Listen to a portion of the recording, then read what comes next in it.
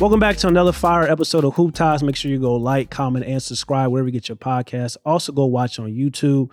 Today's episode, we're talking to a Memphis Grizzlies beat writer, Drew Hill. Got a fire episode talking about the Memphis Grizzlies and John Morant.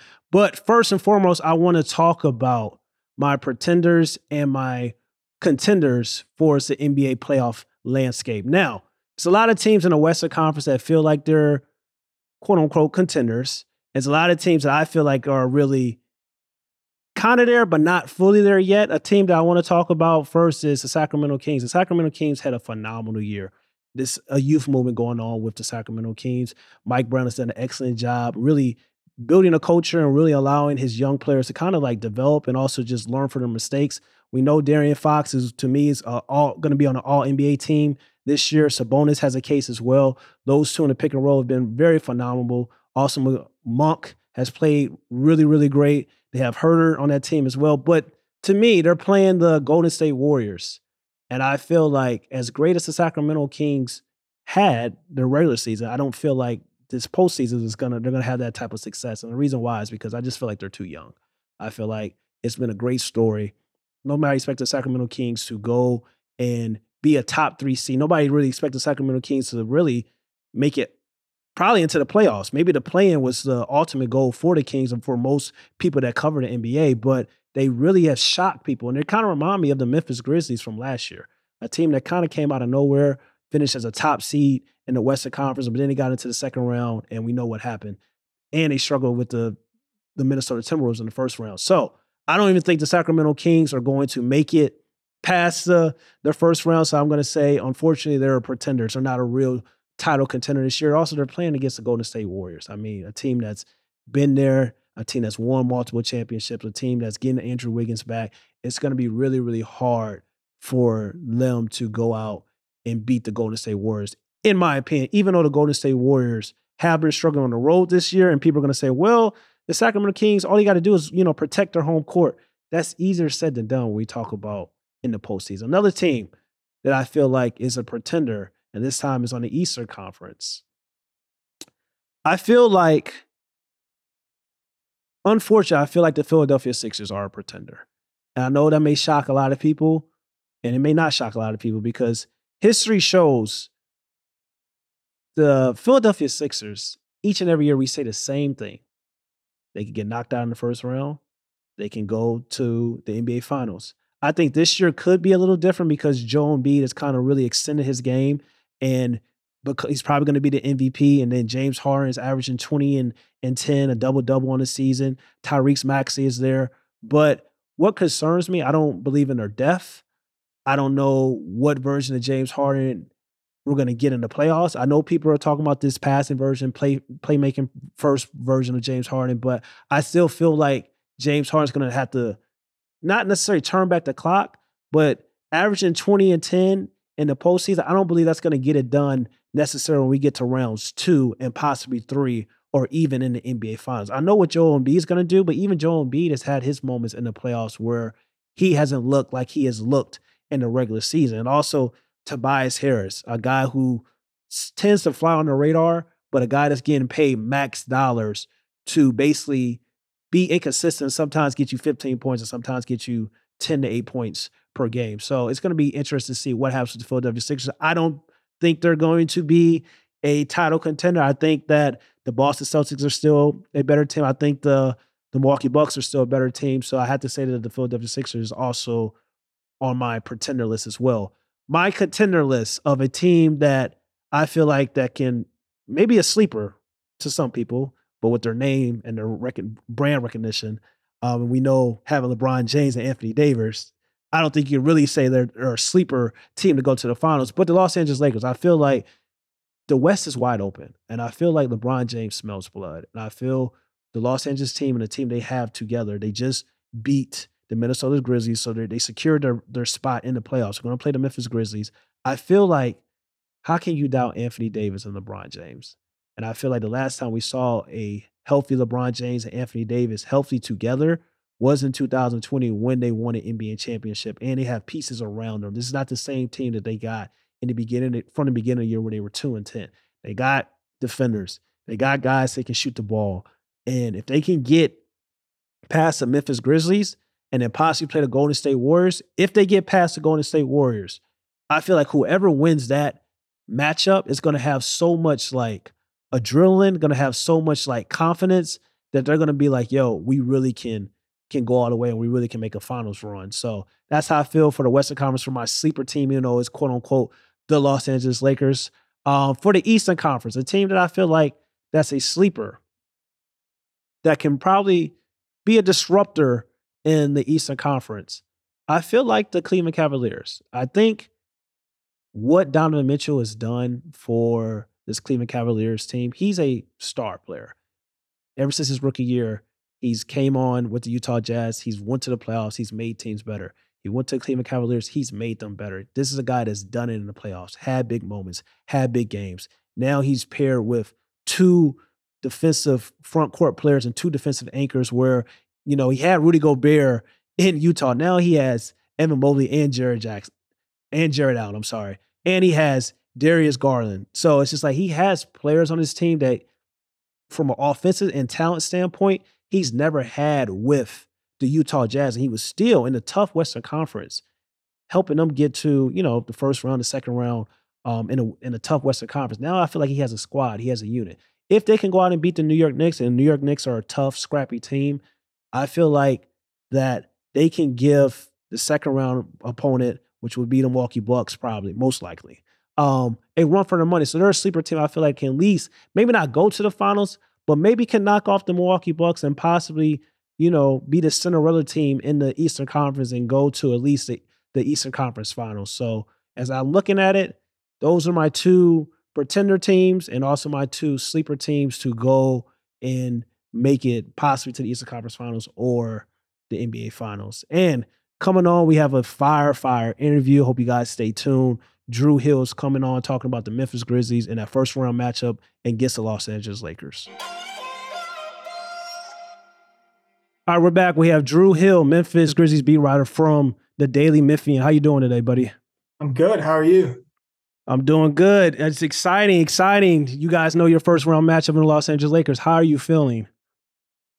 I feel good about it. I think that it's a matchup that obviously is something that a lot of people wanted to see. You're going to have some serious star power. Anthony Davis, LeBron James, Ja Morant, Jaren Jackson Jr., Desmond Bane, all on the court together. And obviously that's really exciting. And I think people here in Memphis are excited about the fact that for the first time really in this franchise's history, the circus is coming here. You know, the biggest stage will be here in Memphis. And people are really pumped about that.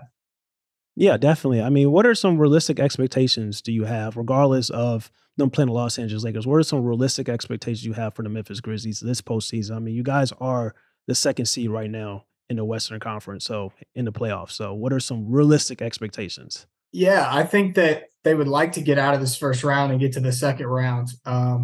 We all know the back and forth that has taken place between the Grizzlies and the Golden State Warriors over these last couple of seasons. So to get that series again, I think would mean a lot for the city and for the Grizzlies. This is a team that has championship aspirations, but they're still probably pretty early on their contending timeline here based on, you know, Ja just signed a contract. Jaren signed a contract 2 off seasons ago. Desmond Bane is likely going to get a new deal this summer. So they're early in their time together, this core unit, but they believe that they can contend this year. And so I think to, at the very least, have a chance to reach the Western Conference Finals, that's where this team wants to be. Yeah, I don't think people are going to look at it them being a little early because they are the second seed. So that's going to be very interesting to see what happens going forward, especially in this first round series. But who has to be the X factor in this first round matchup for the Memphis Grizzlies versus the Los Angeles Lakers? I think it's Dillon Brooks because we all know that Jaren Jackson is going to be hugely important for the Grizzlies in this first series. He has had foul troubles in the playoffs in the past, and that obviously is in play here when you're playing against LeBron and Anthony Davis. But it's Dillon Brooks who's going to be defending LeBron James. It's Dillon Brooks that they can use at the 4 spot to try to space the floor, to try to open up those driving lanes for Ja Morant and Desmond Bane. And Dillon has had a very up and down season offensively this year. When he is making threes, it does so much for the Grizzlies. The Grizzlies have sort of tested this smaller lineup that they like to use late in the season. They used it against the Bucks in the second to last game, where they play Dillon at the 4. They pair him with Luke Kennard, Desmond Bane, John Morant, Jaren Jackson Jr., and suddenly you have shooting all over the place. But if the Lakers don't respect Dillon Brooks' shot, if they don't respect him from beyond the arc, I think that sort of changes the dynamic. So that's very important for the Grizzlies, and I think Dillon is, for that reason, is probably the X factor. Yeah, I tend to agree with you because if you look at it, when he's on and more consistent, the Memphis Grizzlies are a better team. But the problem is he's only shooting 39% from the field. So him being the X factor and him being kind of like the guy that probably has to be the one to hit open shots because they're, like you said, they're going to leave him open, I believe, as well. But that being said, talk to me about Ja Morant and the type of series he has to have for the Memphis Grizzlies because I don't see anybody on a perimeter for the Los Angeles Lakers that can contain him. I think it's a John Morant and Desmond Bane equation for the Grizzlies because you would expect that the Lakers will probably try a Jared Vanderbilt. They'll try to put Dennis Schroeder on him. We'll see how that plays out. Ja has played well against the Lakers in the past. He's a guy that plays well under the bright lights. It feels like every time he's at Crypto.com Arena or what used to be Staples Center, or he's in Madison Square Garden, he always shows up. And so for that reason, I think, there's a lot of really high expectations on Ja coming into this postseason. And I think you're right. I don't know who on the Lakers is going to be the main guy. You would think somebody longer and taller. That's what a lot of opponents have tried to do in the past. But if you do that, you're leaving a mismatch for Desmond Bane, who's become a much better driver this season, and he's not just a three-point shooter anymore. His leap this year has actually been really comparable to his leap last year when he was getting some of the most improved player hype. Obviously, that went to Ja. And I think that it's not just Ja for the Grizzlies in the backcourt anymore. It's a variety. It used to be late in games, give the ball to Ja, everybody get out of the way. And that's it. That's the game plan. Let the man go to work. It's not like that anymore. It's a variety. It's a trio late in these games with Jaren inside and Dez shooting from the outside and Ja going to the basket.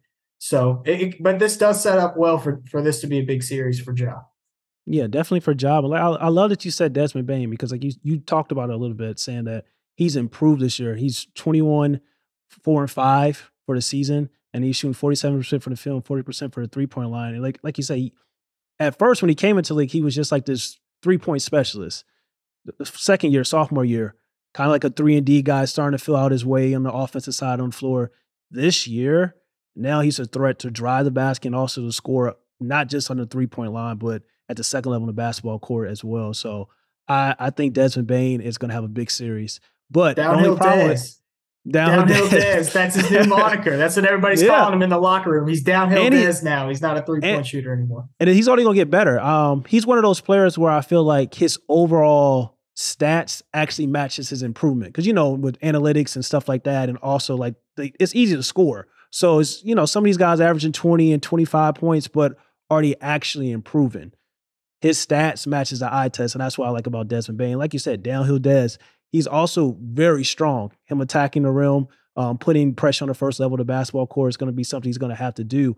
The only problem I will say is I don't think the Memphis Grizzlies are a great half-court team.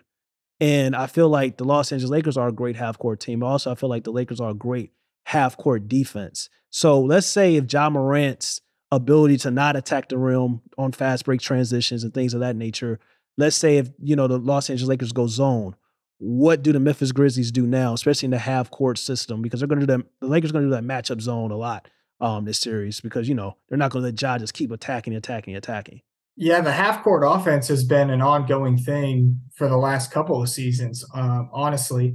And this team is built a little differently now than they were a season ago because they don't have Kyle Anderson. They don't have DeAnthony Melton. Those are guys that get deflections, force turnovers, help you get in transition. They haven't had the same level of success in doing that this season, and they've had to play better in the half court. And it was a move that we thought was on the margins at the trade deadline when they picked up Luke Kennard, but it's actually turned out to be a really good move for the Grizzlies because he's played great off the bench, and he really helps their half-court offense because when you pair him with Bane, you're not able to help off of those guys. Otherwise, you're giving up an open three. And so if you look at the Grizzlies half-court numbers after the trade deadline, they've been better. So that is encouraging, but this is definitely a half-court advantage for the Lakers in this series. And if you're the Grizzlies, you're trying to speed up a player like LeBron James who plays at his own pace, his whole entire career. Doesn't bode well, but you hope that the Grizzlies have enough shooting, and I think they do have a shooting advantage in this series. They're not a fantastic three-point shooting team, but they're well above 500 if they make at least 12, and that's pretty doable for a team that gets a lot up.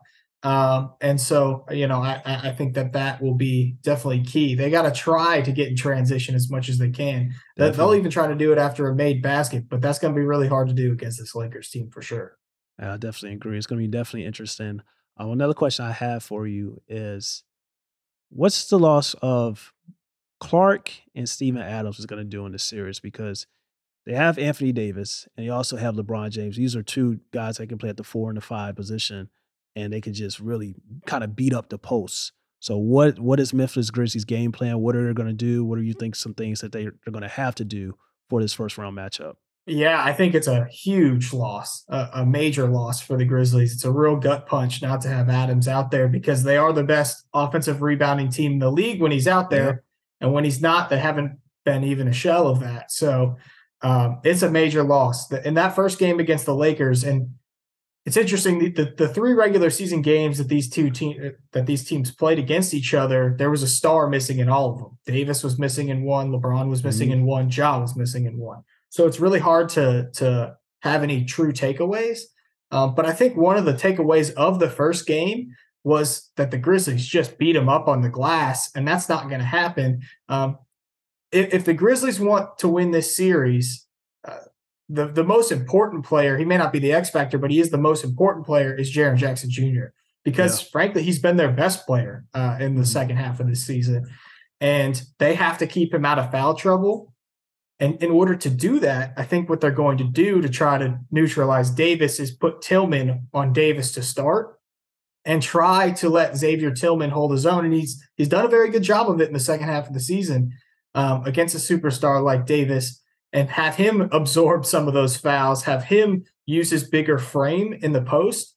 Is it going to work? I don't know. Yeah. Anthony Davis is one of the very best players in the NBA for a reason, but they have to try it. They don't have a choice, because otherwise you're probably going to end up with Jaren Jackson in foul trouble in the first half of all of these games, and that's really bad news if you're the Grizzlies. So, that is definitely something to watch. The Grizzlies have not been a good rebounding team, period, since Steven Adams went out of the lineup, and they're going to be undersized at times against the Lakers. They're going to have to just battle on the glass. It's the offensive rebounding for the Grizzlies. Isn't it as important at this point, 3 months removed from Steven Adams going out of the lineup, because they've already adjusted to not getting those offensive rebounds?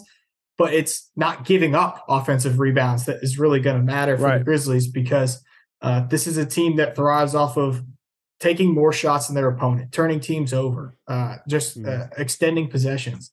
And if the Lakers are able to do that, we saw the Warriors do it in the series that they won last season. That really hurt the Grizzlies. So they got to find a way to be competitive on the glass, at least with LA.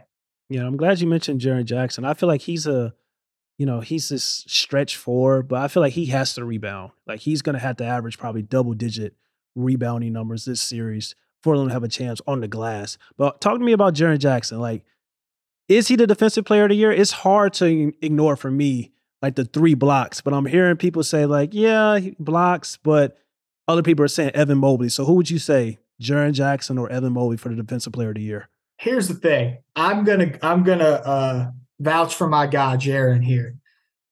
The argument that's being made for Evan Mobley on the for the most part is like a minutes-based argument.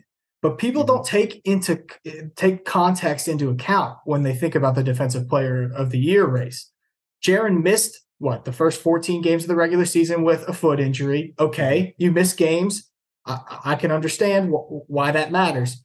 But the minutes thing has not just entirely been fouls. The Grizzlies' philosophy is to not use their star players for as heavy of a minutes load as other teams. Mm-hmm. Ja and Jaren average the most minutes on the Grizzlies. They're both outside of the top 60 players in minutes played per game. It's just the team's philosophy.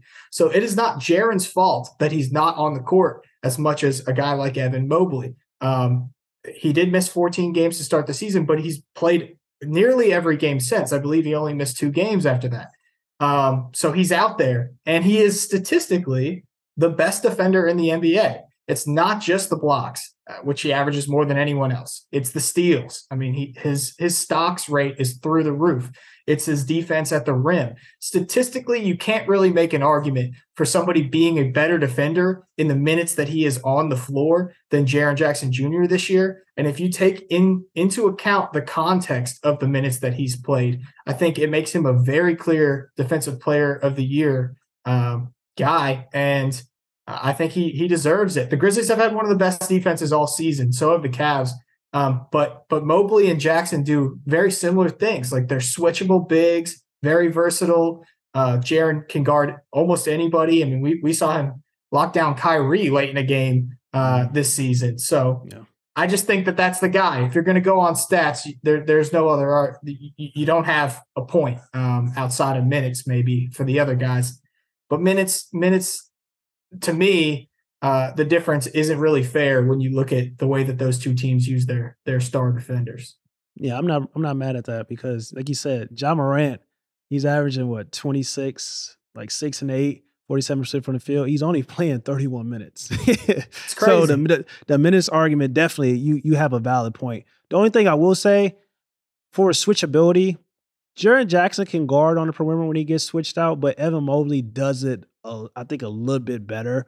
But it's hard to argue 3 blocks per game. Like, it's like, come on. Like, what's the goal in basketball? To put the ball in the hoop? To stop putting the ball in the hoop. And he's doing that exceptionally well. Last question right now for the Memphis Grizzlies, and then we're going to get into like a truth teller segment. I'll explain more about that later. But Kenneth Lofton Jr., he just signed a 4-year, $7 million deal. Yeah. This Generation Z's version of Zach Randolph. That's how I look at it. He's a Zach Randolph disciple. What can he be in the future for the Memphis Grizzlies? Yeah, we call it the club, KLUB, the Kenneth Lofton Union of Believers. That's what it's called. He is so fun to watch, unbelievably fun to watch play basketball. And it's really a 3-year deal because the first year is like, 1 game at the end of the season. But he's just a joy because he plays the game in such a different way. He plays at his own speed. He uses his body so well. And you can see him being a meaningful NBA player. Now, there's a reason he spent a lot of the season in the G League, and the Grizzlies will tell you this. Their coaches will tell you this, that they're not just keeping him down there so that he can pad his stats. Like they thought he had some serious work to do on the defensive end. They're obviously trying to keep him in good shape. And so there was a reason he had to spend time down there. But I do think that they genuinely believe his future is very bright. He's obviously a very gifted offensive player. I'll never forget, I was at All-Star Weekend this year, and I was asking Scoot Henderson about Kenneth Lofton Jr., and he gave me a science lesson. He was like, hey, you know what inertia means? And I was like, nah, explain it to me. He said, well, inertia is in physics is when something with a large amount of mass is moving in a direction and it keeps moving in a direction. And he said, Kenneth Lofton Jr. is a man with inertia. When he gets that big body going to the basket, you can't get in front of him. Nothing's going to stop him from getting all the way to the rim. And I thought that was a great way of putting it. And so, shout out Scoot. That was a great explanation for Kenny's game. Yes, sir. Big body Vince, Kenneth. Like I love it though. I hope he has success. Especially with the leagues going, you can play small ball and stuff like that. Got to work on the defensive side on the floor. I think that's key. If he can work on the defensive side of his game, I think that's going to allow him to get on the floor and get some minutes. But not mad at it. This next segment, Drew, is a truth teller segment. So I'm going to read a tweet and you're going to tell me if she or he is a truth teller and you can give me some analysis behind that. Okay. Sounds good? Yep, sounds good. All right.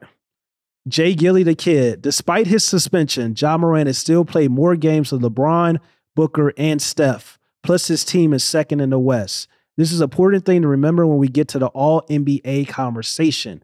Who would be 6 guards that you would place or justify making the All-NBA team over Ja Morant? Is this guy a truth teller or not? Yes, he's a truth teller. I think Ja Morant should make an All-NBA team. I'll say this. If you wanted to take into account the fact that he missed games because of a suspension and not because of an injury, I'm okay with that. I'm okay. If you want to consider that, I'm all right with that. But there are not 6 guards who have performed better in the NBA this season than Ja Morant has. And there have been guys that are consistent. I think there are guys that will certainly be locks. And it is a very tight race. Mm-hmm. But when I look at what Ja was able to accomplish, he's having a season just as good as his year ago, and he made an All-NBA team. He's been better probably than last season, and he made the All-NBA team. So it only makes sense for him to make the All-NBA team this year. So I'll call that a truth teller. I definitely agree 100%. I'll take it a step further. I don't think 6 guards. I think he's on the first team. He should be on the first team All-NBA. I mean, 61 games, 26, 6 and 8, 47% for the field. And he's electric. He's electrifying. I think he's a future MVP candidate and probably going to be a future MVP winner. He's already got the stamp for Allen Iverson last year with the jersey on the MVP with Ja Morant's jersey. So his future is special and he's phenomenal. I think the only player that you can really say deserves to be All-NBA over him is Donovan Mitchell, and I think he's going to be first-team All-NBA. I also think Ja Morant should be first-team All-NBA as well. So I think Shai should get a look too. Shai Gilgeous-Alexander. He had an amazing season, and that team would be nowhere near where they are now without him. I'm giving him a look too. If I'm looking at first team. The only problem I say with Shai, and I agree, I think Shai is going to make an All-NBA team. The only problem I would say with Shai is just like his team's 40 and 42. Does he get a look over guys that Ja Morant? 61 games, second team in the West. I know it's an individual award, but Donovan Mitchell came to the Cleveland Cavaliers. They won 50 games in the postseason. Cavs was in the postseason last year. De'Aaron Fox, another guy with the Sacramento Kings. Like, that's the only issue I have. Game-wise, I totally agree. But I know that the Oklahoma City Thunder without SGA, what they would be, and that's a great point. But that being said, you can say the same thing for Sacramento Kings, say the same things for the Cleveland Cavaliers, also the Memphis Grizzlies. So, but next one, Kevin Durant on Dillon Brooks. This is from Kevin Durant's podcast. We've seen so many players in the history of the game that we all love for doing the same stuff. I can respect that he's bringing that energy to the game every time he plays. It's not just a front with him. Is Kevin Durant a truth teller or not? Talking about Dillon Brooks. I think that he's a truth teller again here. Dillon Brooks is not well liked among other NBA teams and other NBA fan bases. Mm-hmm. And he invites it. Like, he knows his nickname is Dylan the Villain. He has said to me on multiple occasions that at this point he's embraced it. But Dylan off the floor, if you just went and talked to him in the locker room when the cameras are off, is a genuinely nice guy. You may not, expect it based on what you see when he's out there, him breathing on people and, taunting the bench and calling people out in the post game. And he is one of the most competitive guys, I think, on the planet, but he's actually a guy that does the work. So I think he deserves the respect for the work that he puts in. Nobody studies film on this team like Dillon Brooks does. Nobody is as locked in during games as Dillon Brooks is for the Memphis Grizzlies. And so that warrants some respect. If you want to say he talks too loudly for a guy that hasn't won a championship or hasn't been a star player or whatever, okay, I can listen to that argument, but you have to respect that the guy is 100% intense and it's not fake at all. The guy's self-confidence, the cup is not just full. It's like a fire hose going into the cup. It just, he has the most irrational at times, but somewhat endearing level of self-confidence for a basketball player. And how do you not want that? Yeah, I agree. Everybody's always talks about the NBA soft. Well, I love what Dillon Brooks is doing. Like, he's bringing that. You want a villain? I'll be a villain. Nobody has a problem with Draymond doing it. Nobody has a problem with Patrick Beverley doing it. And that's part of those guys is what makes them who they are. That's part of the reason why those guys kind of get paid. So if Dylan Brooks is doing this, he's following that formula. I feel like there's nothing wrong with that. Even a guy way back in the day in the 2000s, Ron Artest, this was a guy who was extremely talented, very similar to Dylan Brooks, had to kind of work on his game. And hopefully that's a player I feel like Dylan Brooks should try to like reach out to or model his game after or try to just talk to him and figure out some, whatever the things he needs to figure out, because that's a player where he had that same mentality as Draymond and Pat Beverly, but he worked on his game enough where you can really mention like Ron Artest is one of the most underrated players ever.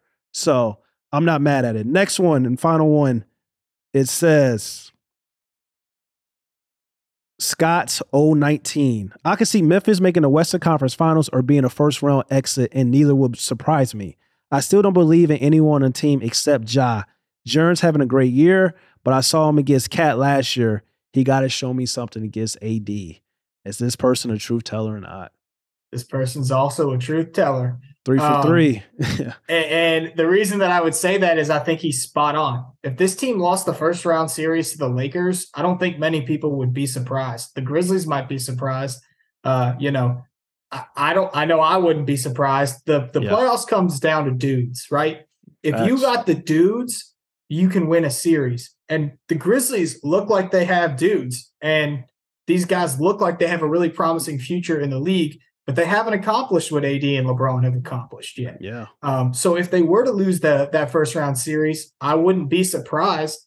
Do I think that they will? I mean, I think it's really tight, man. I would not be surprised if this went 7 games in the first round.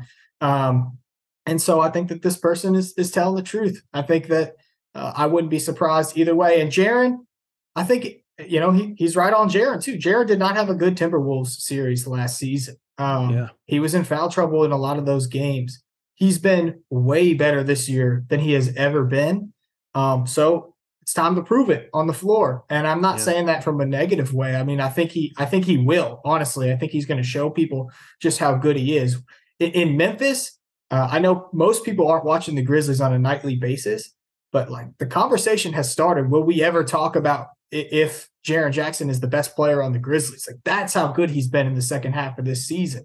And so it's time to have that carry over to the playoffs and for him to be the co-star next to Ja. Yeah. Like you said, the playoffs is all about dudes. They got one in Ja. We got to see if it's going to be Desmond Bane being a dude. We got to see if Jaren Jackson's going to be in a dude, because especially with Jaren Jackson, he has the task of guarding, arguing one of the most skilled power forwards this game's ever seen. And we know he gets in foul trouble a lot. So that's going to be interesting. This last segment is called Drew, Say It With Your Chest. I'm going to say a word, and then you're going to just say the first thing that comes to your mind. Okay. So, Zach Randolph. Ooh. Rap. The guy has his own rap label. And I got the chance to interview him about his daughter not too long ago, 5-star player. Mm-hmm. And like the man is all about his entertainment business and his daughter, both. But yeah, now Zebo's a legend. He's a legend here. Every time he shows up at FedEx Forum, and I'm sure we'll see him in the playoffs. Even his jersey retirement, his number hanging up inside of FedEx Forum, it's just the number 50 with a record label around it. So I think a wrap. That's crazy. I like it. Who would you rather build a team around, Marc Gasol or Yao Ming? Ooh. I'll have to go with Marc. I'll go with Marc just because and look, I was not around here in Memphis when Marc was playing. I was here at the tail end of his career. I was covering Penny Hardaway's Tigers, but I just know that from a locker room standpoint, there's not a better guy you can have in there than a Marc Gasol, and people were really happy to see him win the championship with the Raptors. So because I know what kind of locker room guy Marc was, I'll go with Marc. Yeah, I was cold though. I mean, he didn't play a lot. He was good. But yeah, he was extremely good. So I mean, Marc Gasol, that's not bad though. Marc Gasol, especially defensive side, worked on his offensive game in his career. That's not. It was no one guy on those teams. That's the thing. That's true. It's hard to pinpoint. Like culture. The core 4 Grizzlies was like it was Tony and it was Mike and it was those guys together. Mm-hmm. There wasn't one guy that really stood out. I felt like Yao kind of, he because of his popularity in Asia was like such a cultural figure. Mark really wasn't that same way. Definitely. Pascal Siakam, last one.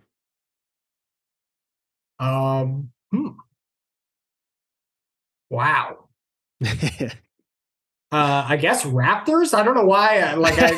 Nothing really comes to mind here.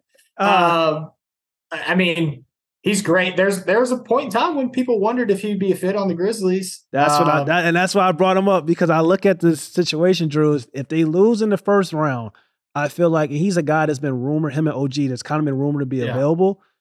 It's kind of like, I feel like that's what the Memphis Grizzlies are missing. Like, they're missing that wing player that can really score, rebound, pass, defend, tall, that has experience of doing it at the highest level. You know, Pascal Siakam was the third option on the championship team.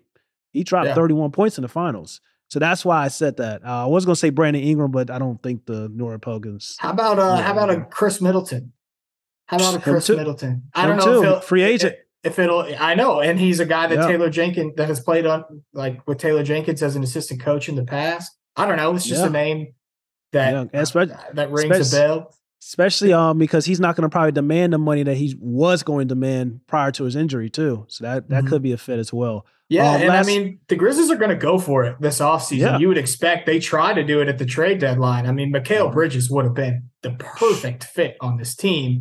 Just didn't work out. I mean, you offer 4 first-round picks for the guy. You think it's going to be enough to get it done. But yeah, they're going to go for it. I don't think that there's any doubt about that. And, you know, I think with sort of the way that the new CBA is constructed, or what we know so far, they're in position to sign their guys, man. Like I said, I think Desmond Bane's going to get a new deal this summer. You would guess, and they're going to be in a position to go hunt, you know, somebody on the wing that can help them get over the hump. So yeah, definitely, it's going to be interesting to see. Hopefully, you know, for the Memphis Grizzlies and all the fans, that it would be a fruitful postseason. But you never know. Top three favorite Memphis Grizzlies players of all time. Okay.